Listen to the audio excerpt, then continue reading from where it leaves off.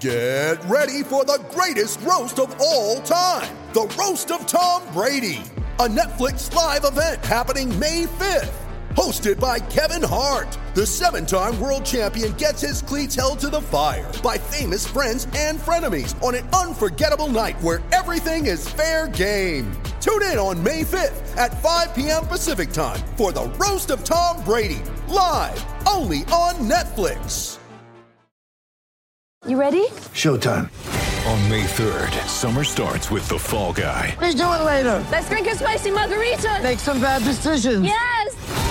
Audiences are falling in love with the most entertaining film of the year. Fall Guy. Fall Guy? Fall guy. That's what the poster said. See Ryan Gosling and Emily Blunt in the movie critics say exists to make you happy. Trying to make it out? Nope. Because I don't either. It's not what I'm into right now. What are you into? Talking. Yeah. The Fall Guy. Only in theaters May 3rd. Rated PG-13.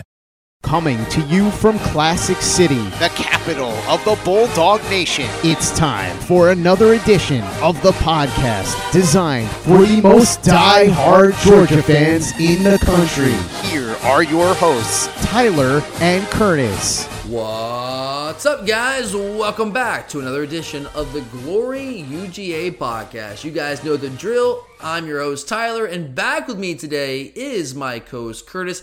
And we were all set, guys. We were all set for part 2 of our spring practice primer series today. That's what we discussed over the weekend. That's what we prepared for, and that's what we were planning to roll with today. But then our guys went out and straight up dominated the NFL Combine and were really the talk of the entire NFL over the weekend, which, of course, as you might imagine, led to us getting a lot of DMs asking us to cover the Combine. So we're going to do that. We're calling an audible today, and we will be talking Georgia's domination of the 2022 NFL Combine. We aren't forgetting about the spring practice primer series. That's not going by the wayside. I'll just move that back. We'll get to it later this week. And also, just a little foreshadowing here. March 10th, 2021. Put it in your calendars. Thursday, March 10th, 2021 is going to be a very good and very necessary day for Georgia athletics, as that is the day that Tom Crean will almost certainly be relieved of his duties as Georgia's head basketball coach the day after our almost certain first-round loss in the SEC tournament. So who knows? There might just maybe be a bonus basketball coaching hot board episode up later in the week as well. I'm going to try to make that happen. I just got to see if I can clear the schedule and actually make it happen. All right, Curtis. So we had 14 players off of the 2021 National Championship team just absolutely blow up the NFL Combine over the weekend, which means we got a lot of guys to get through today. So let's go ahead and dive right in. And let's open with the defense, man. I think that's the logical place to start. No slight to the offensive guys because we love them too. But look, we all know the 2021 team was obviously led by this historic level defense that we talked about all season long. And we're still talking about it. We probably will for years to come.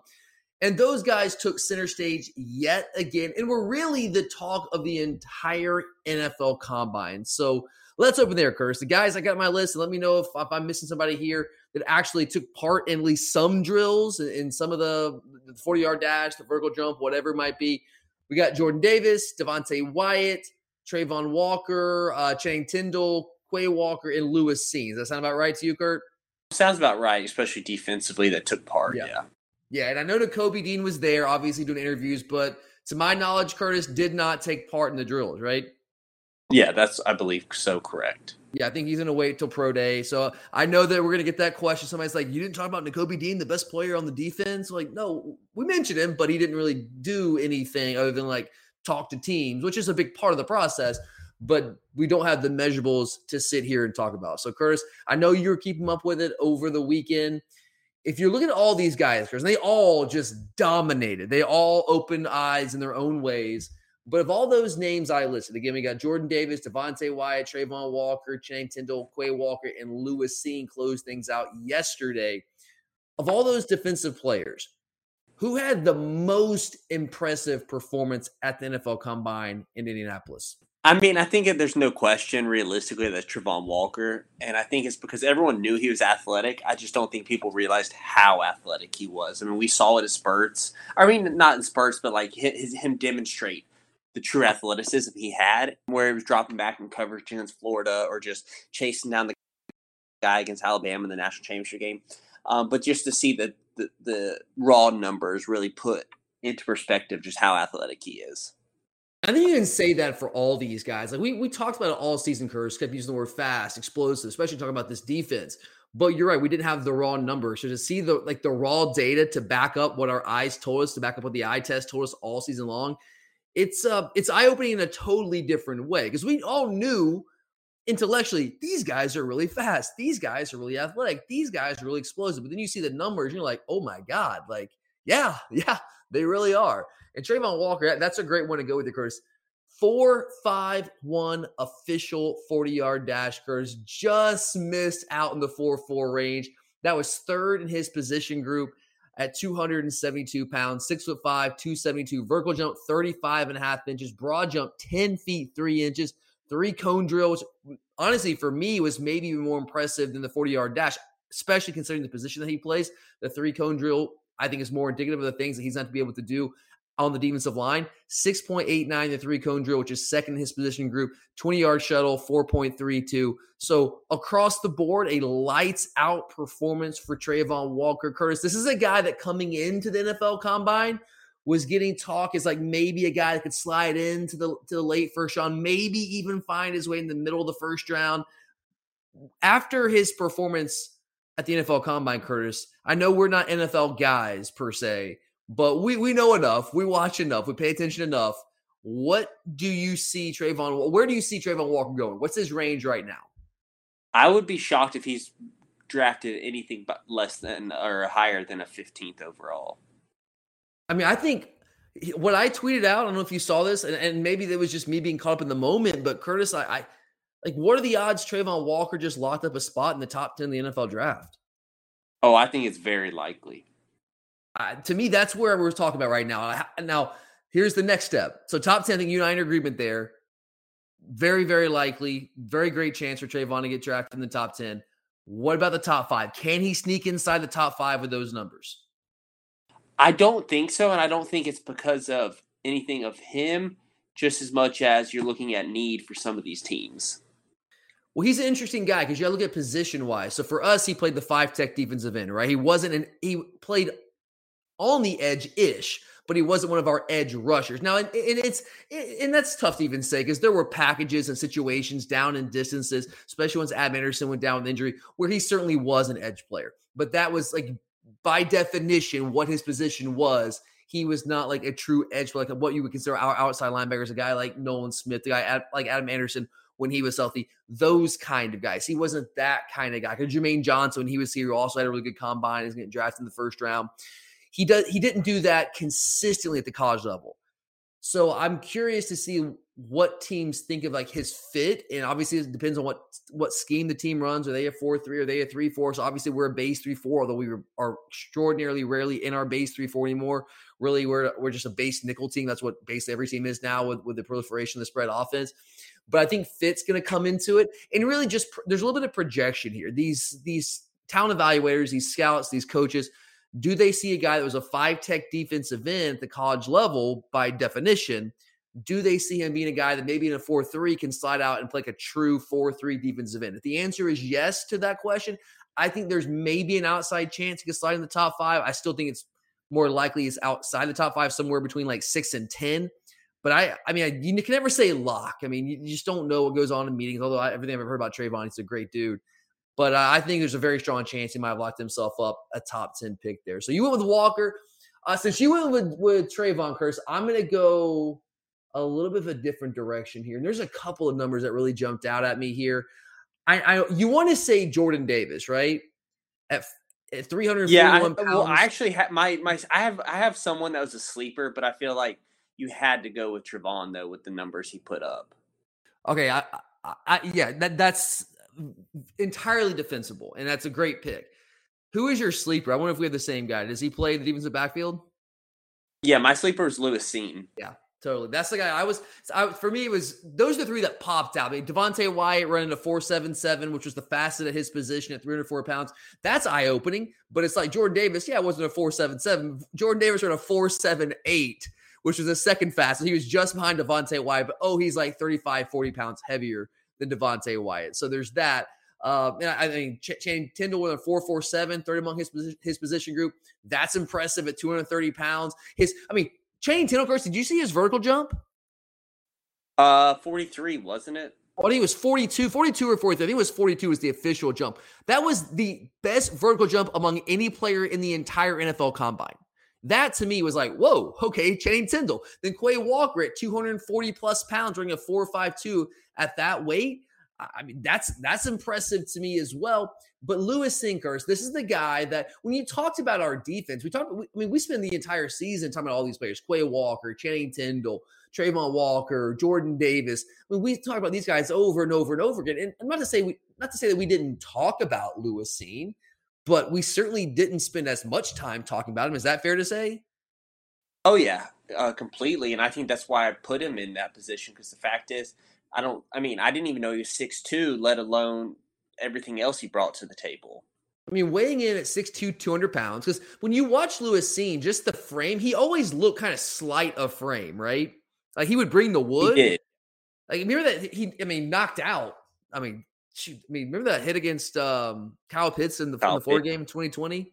Yep. Laid himself out and laid Kyle Pitts out, knocked them both out of the game. So he brings the wood. He was always a willing tackler, a very good, solid tackler, but he always looked kind of slight of frame doing that. But coming in at 6'2", he's still kind of lanky, but 6'2", 200 pounds, that's plenty big enough. And then to bust out the 4.37 40-yard dash. Hurst, when you saw that number, what was your reaction? Just a lot of shock more than anything. I was sitting there like, woo! Oh my God, where did that come from? And look, Lewis always covered a lot of ground. And it's not that I ever thought Lewis was slow or unathletic. No, it's certainly not the case. I always thought he was a very strong player and a very athletic player. I mean, when he first got here, our coaches were raving about this guy before he even got a chance to really play. Remember Curtis against LSU in that national championship game in 2018, right? Or 2019? Yeah. 2018. 2019. It was 2019. Sorry. That was the year before COVID. That was LSU's national championship season, right? So 2019. So when we played LSU, we were in an entirely different defensive scheme. We had 6 DBs basically in our base. We were running our dime packages, our base defense in that game. He was the extra DB that we brought in that game. I thought I know our defense didn't look great in that game because LSU was just historically good on offense that year. I thought he looked pretty good for first major action. He had played a little bit at times prior to that. Then he really came on the scene last year, and obviously this year had a really, really big year as well. So I wasn't surprised that he performed well, but for him to run a 4.37 40-yard dash, I cannot sit here with a straight face and tell you I saw that coming. Now, if he would have pulled out like a 4.45, 4.46, 7, something like that, yeah, I'm like, okay, that sounds about right. But 4.37, no way on earth would I have predicted that. And Kurt, did you see the broad jump? Yeah, 11.3, I think. I think 11.1 is what they have here. 11.1, that's right. Yeah, I know they. And like, one thing that was really annoying all weekend long, Curtis, is how they kept having to update like the official time. Guys who run these 40-yard dashes supposed to be like laser time, and then they come back like hours later, a day later. Oh, the official time is this. You're like, oh, well, okay. So that was frustrating to follow, but it's all good. Broad jump 11.1 was the best at his position. So Lewis Cine, a guy that we love, we appreciate, we value, talked about him at times, didn't spend as much time talking about some of these other guys. That guy put on a freaking show in Indianapolis. And Curtis, did Lewis Cine move into like first round contention with that performance? I think you have to look at him hard as probably one of the first safeties off the board after Kyle Hamilton. Look, measurables aren't everything. But he was better than Kyle Hamilton pretty much across the board of the combine. You don't think that factors into some of these scouts, or they stick with those kind of preconceived notions? I think a lot of them will stick with the preconceived notions. But that's what happens when you see all this. You can actually see some people that change the narrative, but at the same time can maybe think, are they better? I mean, look at Chris Conley. That guy tested out of the waters when he went to the combine, but it didn't exactly translate. I mean, he still holds the record for highest vertical. Yeah, he tested out off the charts of the NFL combine. That's exactly right. But I mean, you're right. That can be everything. But Curtis, there are teams out there are scouts out there are coaches out there that get wowed by numbers. But here's the thing about Lewis Cine. Lewis Cine has the tape to back it up more so than a guy like Chris did back in the day. You know what I mean? Like, he's played at a really high level for us for a couple of years now. Been a multi-year starter. So he has the results there. I mean, you look at Kyle Hamilton, 4.59. That's 0.2 of a second slower. I mean, his broad jump, I think, was like 10.9 compared to what Lewis. I mean, it's not like out of the. It's not like it's out of the range of where he was, but still, Lewis was better essentially across the board than Kyle Hamilton. So, look, I don't know. Again, I don't follow the NFL as close as a lot of people do. I follow it close enough to be able to have an intelligent conversation about it. But I do know in following this coverage over the weekend that there were people out there on these shows, whether it's NFL Network, ESPN, whoever's covering it, we're talking about how Lewis Cine might have shot himself up to the top of the draft boards at the safety position. We'll see how true that is, and there's still a pro day to go. We'll see. But I think, and I can't guarantee Lewis Cine's going to be in the first round, but I think it certainly would not be out of the question now, which if you would ask me prior to this weekend, Curtis, if I would have told you Lewis Cine's going to be a first-round draft pick, would you have taken me seriously? No, not at all. No, you said you're just being a homer, like, shut up. Like, what are you talking about? No, not going to happen. But now, with those numbers to go on with the tape, you're like, oh, maybe that's not so outlandish after all. In fact, right now, I would probably predict Lewis Cine sneaks into the back end of the first round right now. And I could be wrong there. We'll see. Wouldn't surprise me. It's fair to be in the early part. Well, we saw it with someone like Tyson Campbell or Eric Stokes. I mean, not Campbell because he didn't, but yeah, right there. Yeah, with Stokes coming in, the Packers, like, you didn't see the Packers taking Eric Stokes there. And it's like, oh, well, he's got the measurables. He's got the speed. Plus, he's got years of good tape. I think I know they're different positions. Well, and that's the thing, too, is people respect Kirby Smart and Muschamp and that. 100%. All of them. I think that's a big part of it, Curtis. That's a great point to make. I mean, like Bill Belichick, drafts a lot of Alabama players, right? And that's like, hey, him and Saban go way back. He trusts Saban. But you can also say he's done that with some Georgia players as well. I think Kirby has he doesn't have the Nick Saban reputation, not to that level. Obviously, we know Nick Saban is going to go down as the greatest college football coach in history, and he should be until someone dethrones him consistently, and that hasn't happened yet and might not ever happen. But Kirby runs his program like that. I think, and obviously coming under the Saban tree, there's a lot of coaches that have a lot of respect for Kirby, and you mentioned Will Muschamp and what we do defensively. So I think they might be more apt to reach on one of our guys potentially, although I don't even know if it's really a reach to say Lewis Cine's a first-rounder, but it certainly doesn't hurt.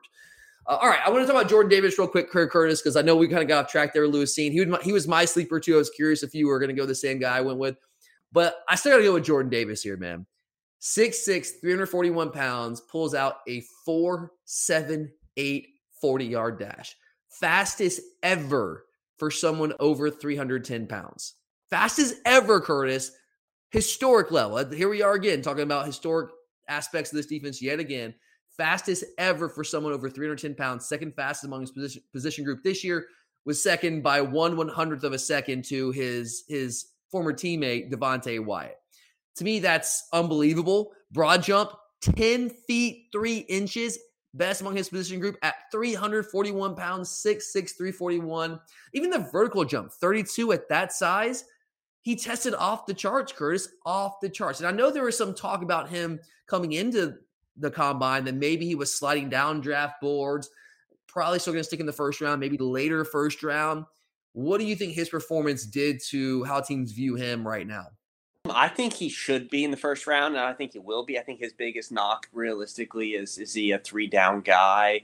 That's the question they're going to have to answer. But the fact is, his intangibles have always been there. I mean, go back to all the tape where he was chasing down the running backs on the backside, and it wasn't him always just stuffing the hole as much as it was he was just making plays everywhere. Big time motor, man. And he's just such a, and he's like, you talk about the NFL and your drafting players. Kurt, did you see the Calvin Ridley news today?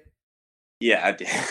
I mean, I don't even going to go off on that tangent. Like, Jesus Christ, oh my God! So you have the Washington football team, and the NFL covers that whole thing up. Yet Calvin Ridley put like, I think it was like $1,500 total on a couple parlays when he couldn't play. Always bet for the Falcons, bet on them to win, and now he's suspended for the whole year. Just whatever, but.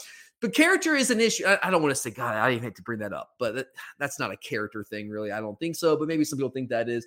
But Curtis, especially with NFL's personal conduct policy over the years and how it's evolved, you have to be cognizant of things like this, right? You have to be. John Gruden, right? I know it's not a player you're drafting, but a coach you hire. You have to be cognizant of these things. That has to matter. And a guy like Jordan Davis, really all of our defenders, all the guys on our team really that are draft eligible that are coming out, but especially a guy like Jordan Davis, who is as wholesome and as good of a dude as he is, just kind-hearted, light-hearted kind of guy. Curtis, you have to think that helps him to some degree, right?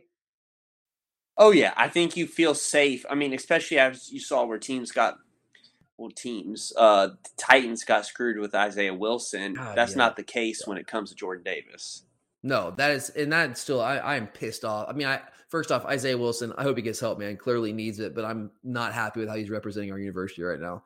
Not a great look, but we're not going to have to worry about that with a guy like Jordan Davis or Trayvon Walker or Channing Tindall or Quay Walker or Lewis Cine or Nakobe Dean or any of these guys. We'll get to the offensive guys, Shamari Salyer, George Pickens. I know people want to point to George and say immaturity. No, George works hard, man. George loves his team. George plays hard.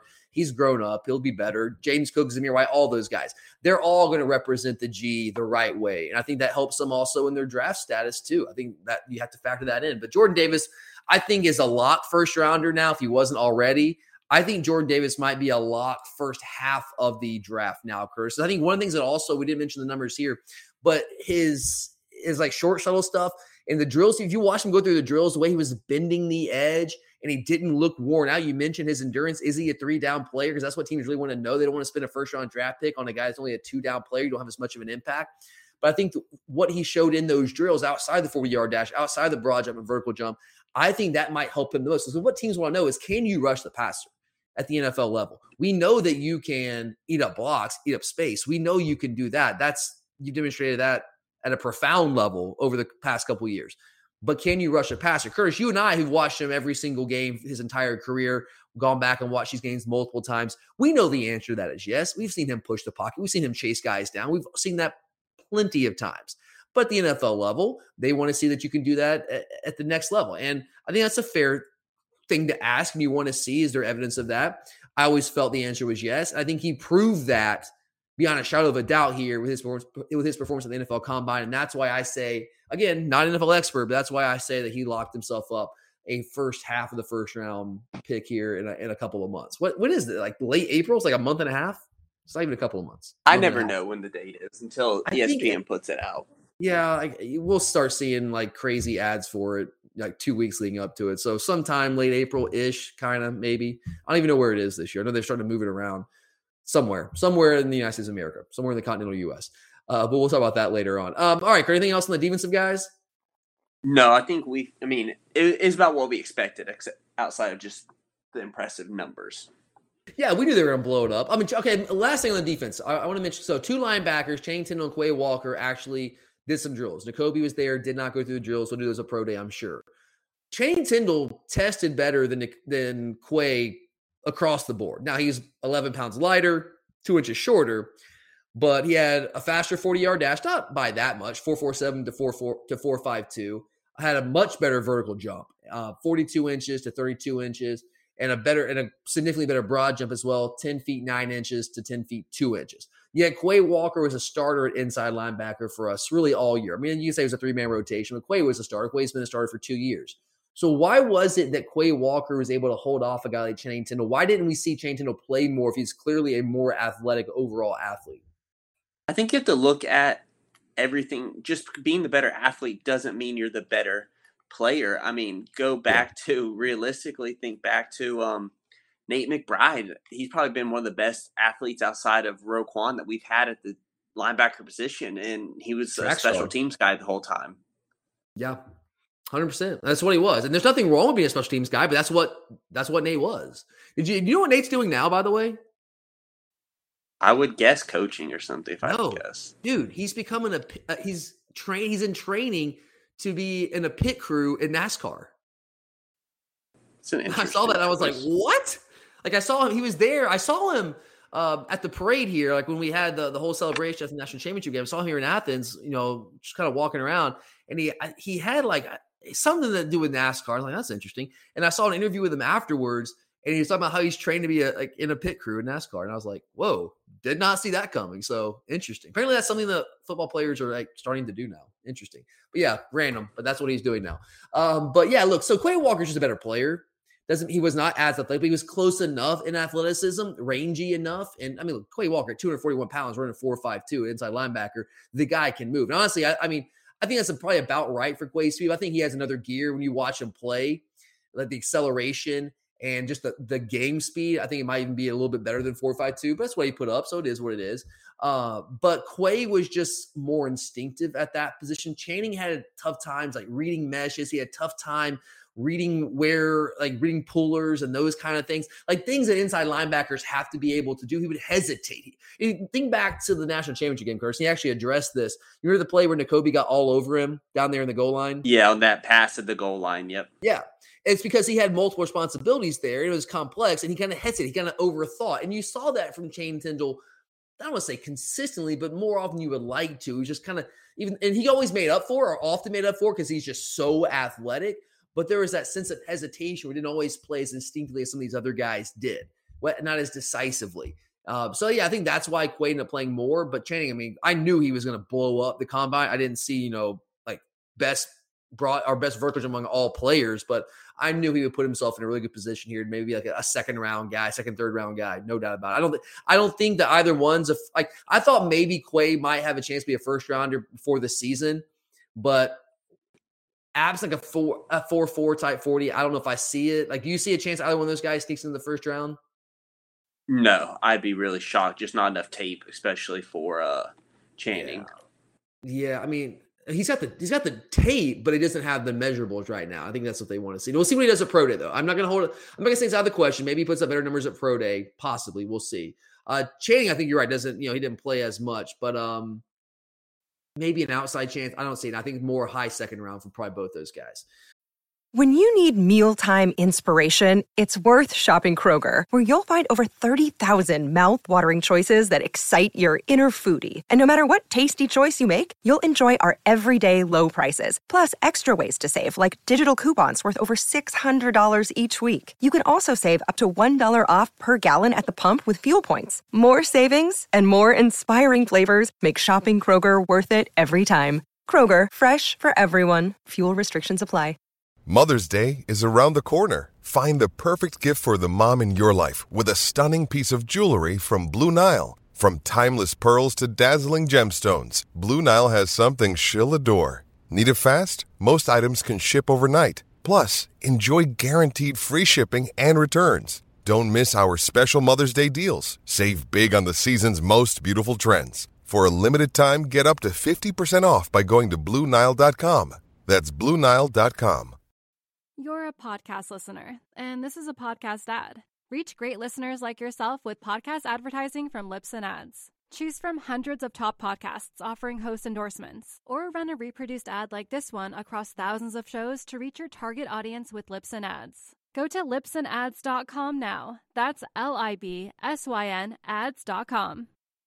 All right, Curtis, let's move on here. So our defensive guys might have been the talk of the combine, but our offensive guys also represented themselves and the university very well. I mean, honestly, it kind of reminded me a lot of just like the 2021 season in general. Like, the defense gets all the publicity, the defense leads the charge, but our offense was quietly kind of just badass, but no one wanted to talk about it because they were just kind of overshadowed by just how dominant our defense was. So let's talk about some of these offensive guys first. We had George Pickens, obviously wide receiver, offensive lineman Jamari Salyer and Justin Schaefer. Then running backs Zamir White and James Cook were the guys that were repping the offensive side of the ball. So, Chris, of those players, who had the most impressive performance from the offensive guys? I have to go with Zamir White. All right, why Zamir? Certain things I didn't see him do. I didn't see him having a quicker 40 time than James Cook. I feel like outside of George's 40-yard dash, I don't know if he did anything that could have surprised me. I mean, the guy's a star. Right. And I think that is more to see from Zeus than anything. The 4.4 opened my eyes. I mean, 4.4 flat. We're not talking about 4.48, 4.49. We're talking 4.4 flat. We're pushing 4.3 range, which is elite speed. And we talked about it, Curtis. We always felt James Cook was more explosive than Zamir White was. Yet Zeus comes in here and puts up the 4.4, the broad jump, 10-11 broad jump, whereas Cook puts in a 4.42. I mean, it's right there, but 10.4 broad jump, 33, and they're about the same vertical. And Zeus did this at 215 pounds, whereas Cook did it at 200 pounds. So were we just like completely off here in who was the more explosive running back?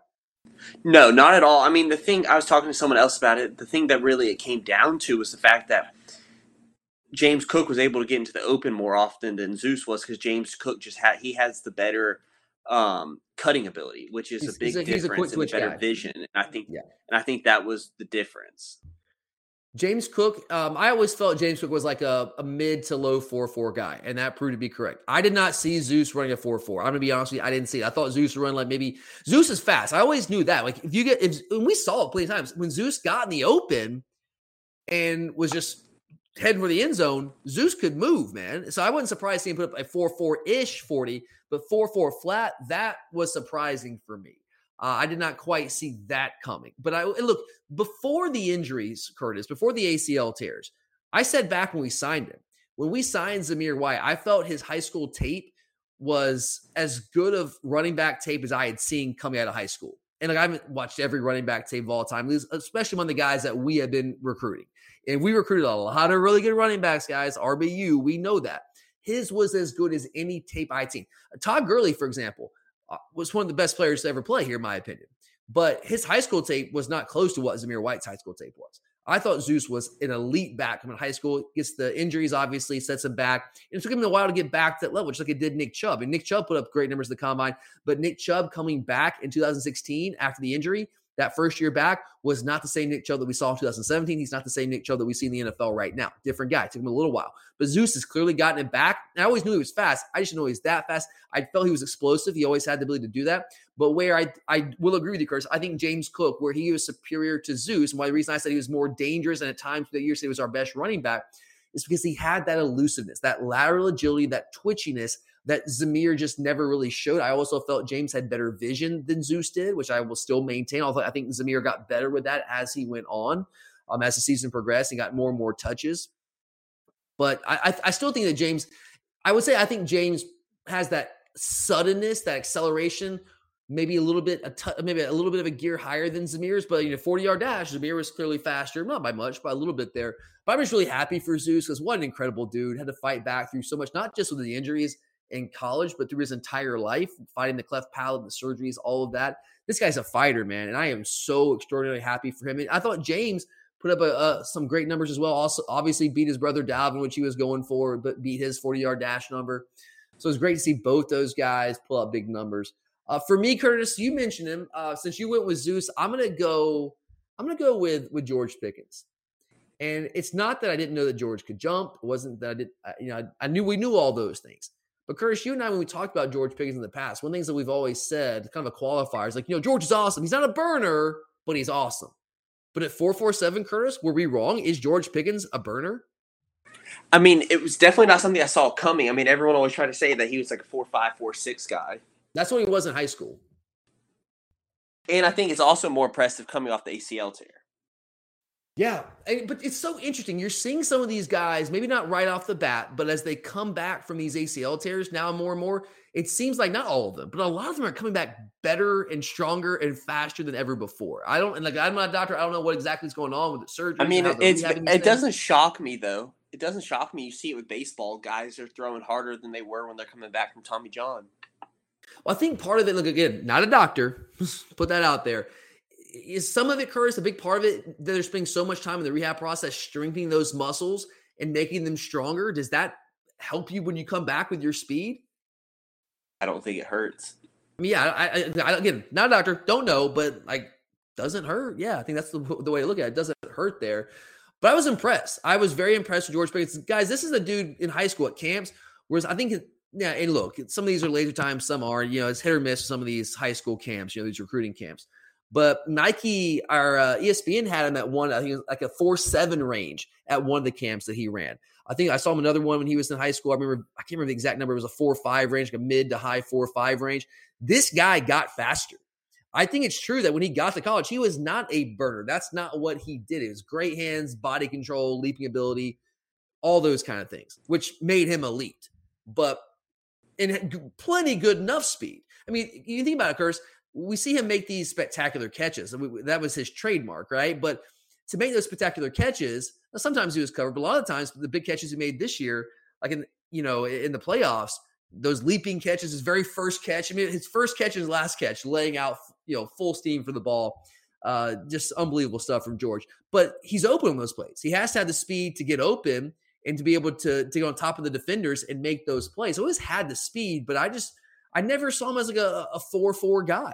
But give him credit. He absolutely was. He proved me wrong there. And to me, that was very eye-opening on the opposite side of the ball, because now we know what he can do with his hands, with his leaping abilities, his ability to go up and win the contested battle. We know those things, the body control, all that.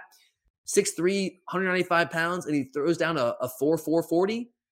George Pickens, Curtis, did he put himself into first-round contention? Nobody was talking about him possibly in the first round coming into Indianapolis. Is he now in that conversation? I don't think he is, but I wish he was. I mean, definitely wish he was. I don't know, man. Like, I mean, you weren't hearing it. You were hearing him late second, if anything, before. So I just don't see him jumping up that much. Well, here's the thing. Like with George, like there's tape for George in college, but not a ton. Like he's never really had like a full season as the guy. And I was really hoping that would be this year for him. Like it sucks for George, because if George would have been healthy this entire year, Curtis, George is a first round draft pick. Are you with me on that? Yeah, I do agree with that. He's the first round talent. But it's and it's becoming more and more common where guys get injured, they still get drafted high. That's true. But he came back against Tech in the regular season finale and made a minimal impact. I think it's fair to say. Just didn't get many opportunities, but none of our receivers really did, because that's just not what our offense did this year. But I don't know. There's the injury, the lack of playing time this year, coming back as late as he did. And I don't know if he has enough tape to where it's going to entice somebody to draft him in the first round. I think they're going to be able to get him in the second round, mid to early second round, potentially. I do think he helped himself, though, right? Oh, yeah. I agree with that. Yeah, I think he definitely helped himself and put himself at least like in contention to maybe have somebody take a flyer on late first round. If it's a need-based thing, maybe. I still think maybe early second round would be more likely for George. But he certainly helped himself, and I'm very excited for him as well. Offensive lineman, Curtis, Jamaree Salyer, Justin Schaefer. I'm sure you're not surprised. Justin Schaefer did not blow everyone away. Among all of our players, I'd say he was the least impressive. How surprised were you to see that? Not very. I mean, realistically, I had to tee you up against him. You spent the past 3 years bashing him. Well, so I mean, even then, this is more of like, this is not what his on the field product. The combine realistically is something completely separate. But it shows that. I mean, sometimes I think the leverage ability may have also been his speed. He let people get under him. It just doesn't shock me. He just spent too much time on the ground, man. He just leaned so much and run in the run blocking. He would lean on guys, and so when they would move out of the way, he would lose his balance and fall on the ground like a dead fish, as we've said multiple times on this show. The season's over. We don't want to bash him anymore, but I wasn't shocked, needless to say, right at that. Jamaree Salyer, 31 reps on the bench press, second among offensive linemen. Surprising to you? Not really, because the one thing that we've always said about Jamaree, God bless him, is his T-Rex arms, and that's what's going to help someone in the bench press. His arms actually measure longer than I thought. 33 and 5'8". They were longer than I thought, but realistically, compared to other people, compared to like your prototypical left tackle, yes, still not quite at that level. Fair, yeah, fair. But Jamaree's got. I mean, I'm not surprised at all by the bench press. I mean, he's got powerful hands. Always had a powerful punch. This is a guy you go back to when he's throwing. Remember the orange ball? He just shoves Hutchinson into the ground. I mean, you see the brute strength that he has. Yeah. Yes, that didn't shock me. And that's why, Curtis, one of the reasons the main reason, honestly, why I was always saying I felt Jamaree was a better interior guy. His body was built to be an interior player, and the strength just made him a mauler on the inside. And I think we saw that in the national championship game. It worked out really well. But obviously, we just didn't trust Broderick most of the year when we felt we were stronger with Salyer there, and inexplicably with Warren Erickson at guard, which hey, we won a national title, so it worked, I guess. But yeah, I don't know. But I think he's a guard at the next level, right? Yeah, I agree. You know, he has the versatility to slide out needed, but I think he's a guard. He's a guard at the next level, which we said all year long, Kurt. You're a podcast listener, and this is a podcast ad. Reach great listeners like yourself with podcast advertising from Libsyn Ads. Choose from hundreds of top podcasts offering host endorsements, or run a reproduced ad like this one across thousands of shows to reach your target audience with Libsyn Ads. Go to libsynads.com now. That's LIBSYN ads.com. You're a podcast listener, and this is a podcast ad. Reach great listeners like yourself with podcast advertising from Libsyn Ads. Choose from hundreds of top podcasts offering host endorsements, or run a reproduced ad like this one across thousands of shows to reach your target audience with Libsyn Ads. Go to libsynads.com now. That's LIBSYN ads.com. All right, a couple things to wrap it up here, Curtis. Now talk about offense and defense. So who do you think, of all the players, all of them, offense, defense, who helped themselves the most with their performance in Indianapolis? I think Lewis Cine did. I think he was the one person that I actually really hadn't heard him. Yeah. I feel like he hadn't gotten enough love of being high in the draft at all. And that's even second or third round, realistically, it felt like. And I feel like he earned some of that. Yeah, great call. I mean, Lewis Cine wasn't even really on the radar as a guy that anyone was even like faintly mentioning as a first-round draft pick possibility. Like you wouldn't even think, like even second round. Like no one's even talking about him, right, Curtis? I mean, all these guys, you're talking about Nakobe Dean, you're talking about Jordan Davis and Trayvon Walker and the running backs, all of these guys. And like Lewis Cine just got lost in the shuffle. Well, Lewis Cine is no longer lost in the shuffle. He's the right answer here, Curtis. I totally agree with you. Again, 4.37 40-yard dash. Didn't see that one coming. Best broad jump at his position group, 11 feet, 1 inches. I mean, I think you make an argument now, and it depends on what you put value in and what you don't put as much value in if you're a scout, and different teams place values differently.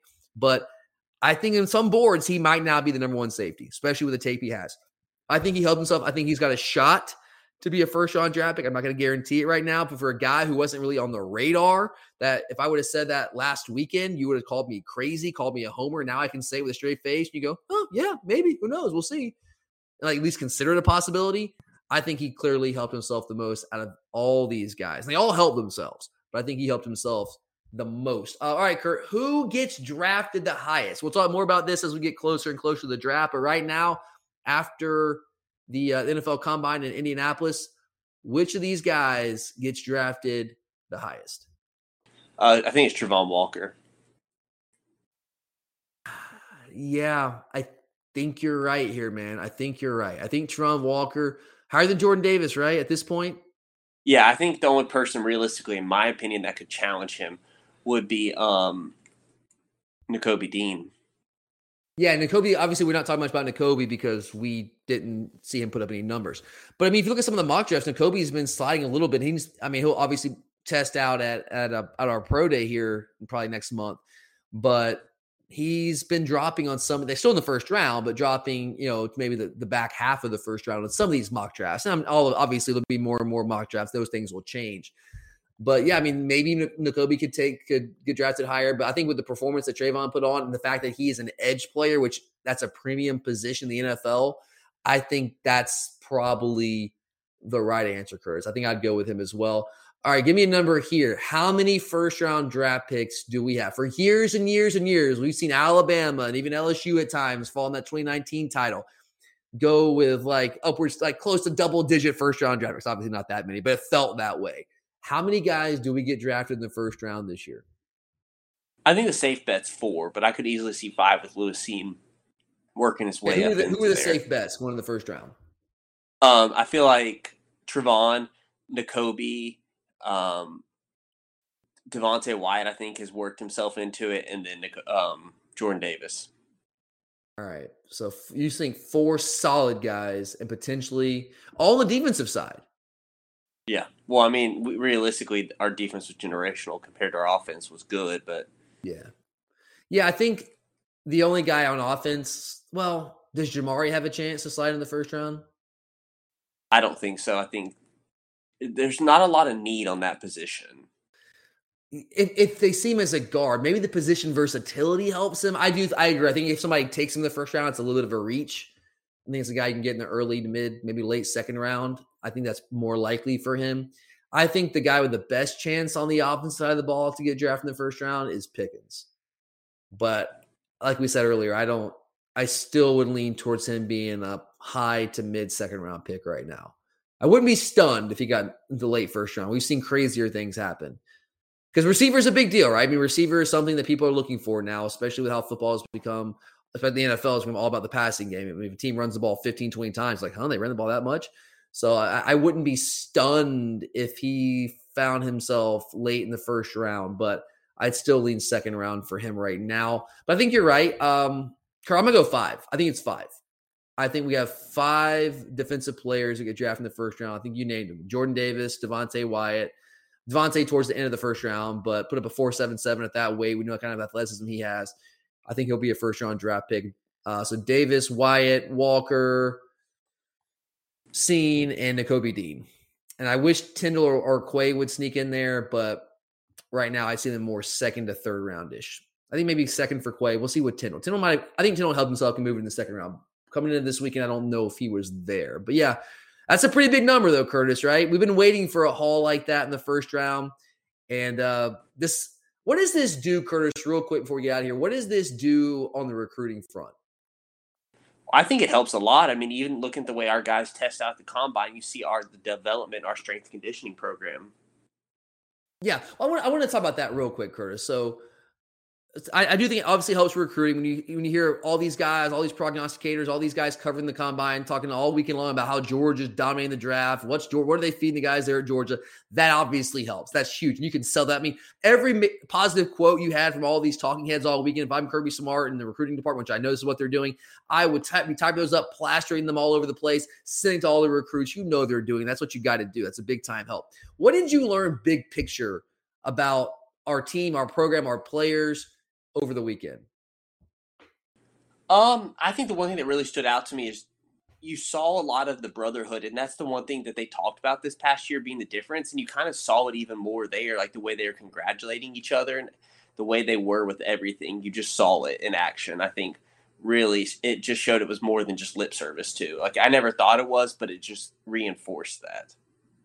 Yeah, it was really cool to see that Nakobe, messing around with Shane Tyndall and trying to just punk him during his media availability. It was fun. It was good stuff. And you saw with all of our guys. Jordan Davis was awesome. Pickens was great. Jamari Salyer calling out Alabama fan. Or no, it wasn't Alabama fans. The players, right? Who was it? Jamison Williams, who was like, if I hadn't gotten hurt. It's like, yeah, he was like, well, when the clock hit 0, we were the champs.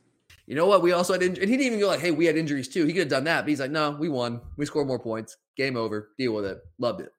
But for me, the biggest takeaway from this weekend, there's a couple things I would say. I think the first thing I would say is that stars matter. When we talk about recruiting rankings, they do not always get it right. They don't. They miss on a lot of these guys. There's guys I say every year when we're talking about the recruiting class, like, man, they really dropped the ball on this guy.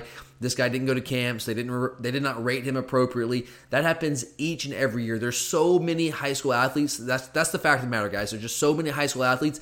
It's really hard for a small group of guys that do these ratings and these rankings for each of these services. It's really hard for them to see them all and see enough of these guys to accurately rank all of them. And so that's why they do put a premium on guys that go to camp, because that's where they see them. I get that. I understand that argument. And they do miss on a few guys. It happens every year. But by and large, at least the guys that are ranked as 5 stars, they nail it far more often than not. And if you look at the 14 guys that we had that represented Georgia at the NFL Combine in Indianapolis over the weekend, 5 of those guys were former 5 stars. In fact, 8 of them were former top 50 overall prospects. So more than half of those players that were there representing our university, our program, were former top 50 guys. And of course, they have to work hard in college. There's nothing guaranteed. Just because you're ranked as a 5-star, you're a top 50 guy, doesn't mean you're just guaranteed to be a massive success at the college level. There's no guarantee there. So you got to work hard. You got to put the time in, obviously. You also have to have the coaches who develop you. That's clearly a part of this. I'm going to get to that in a second. But the fact is, when you're one of those guys that's rated as a 5-star, and I know there's 5-star busts, they happen, but Most of these guys tend to pan out more often than not.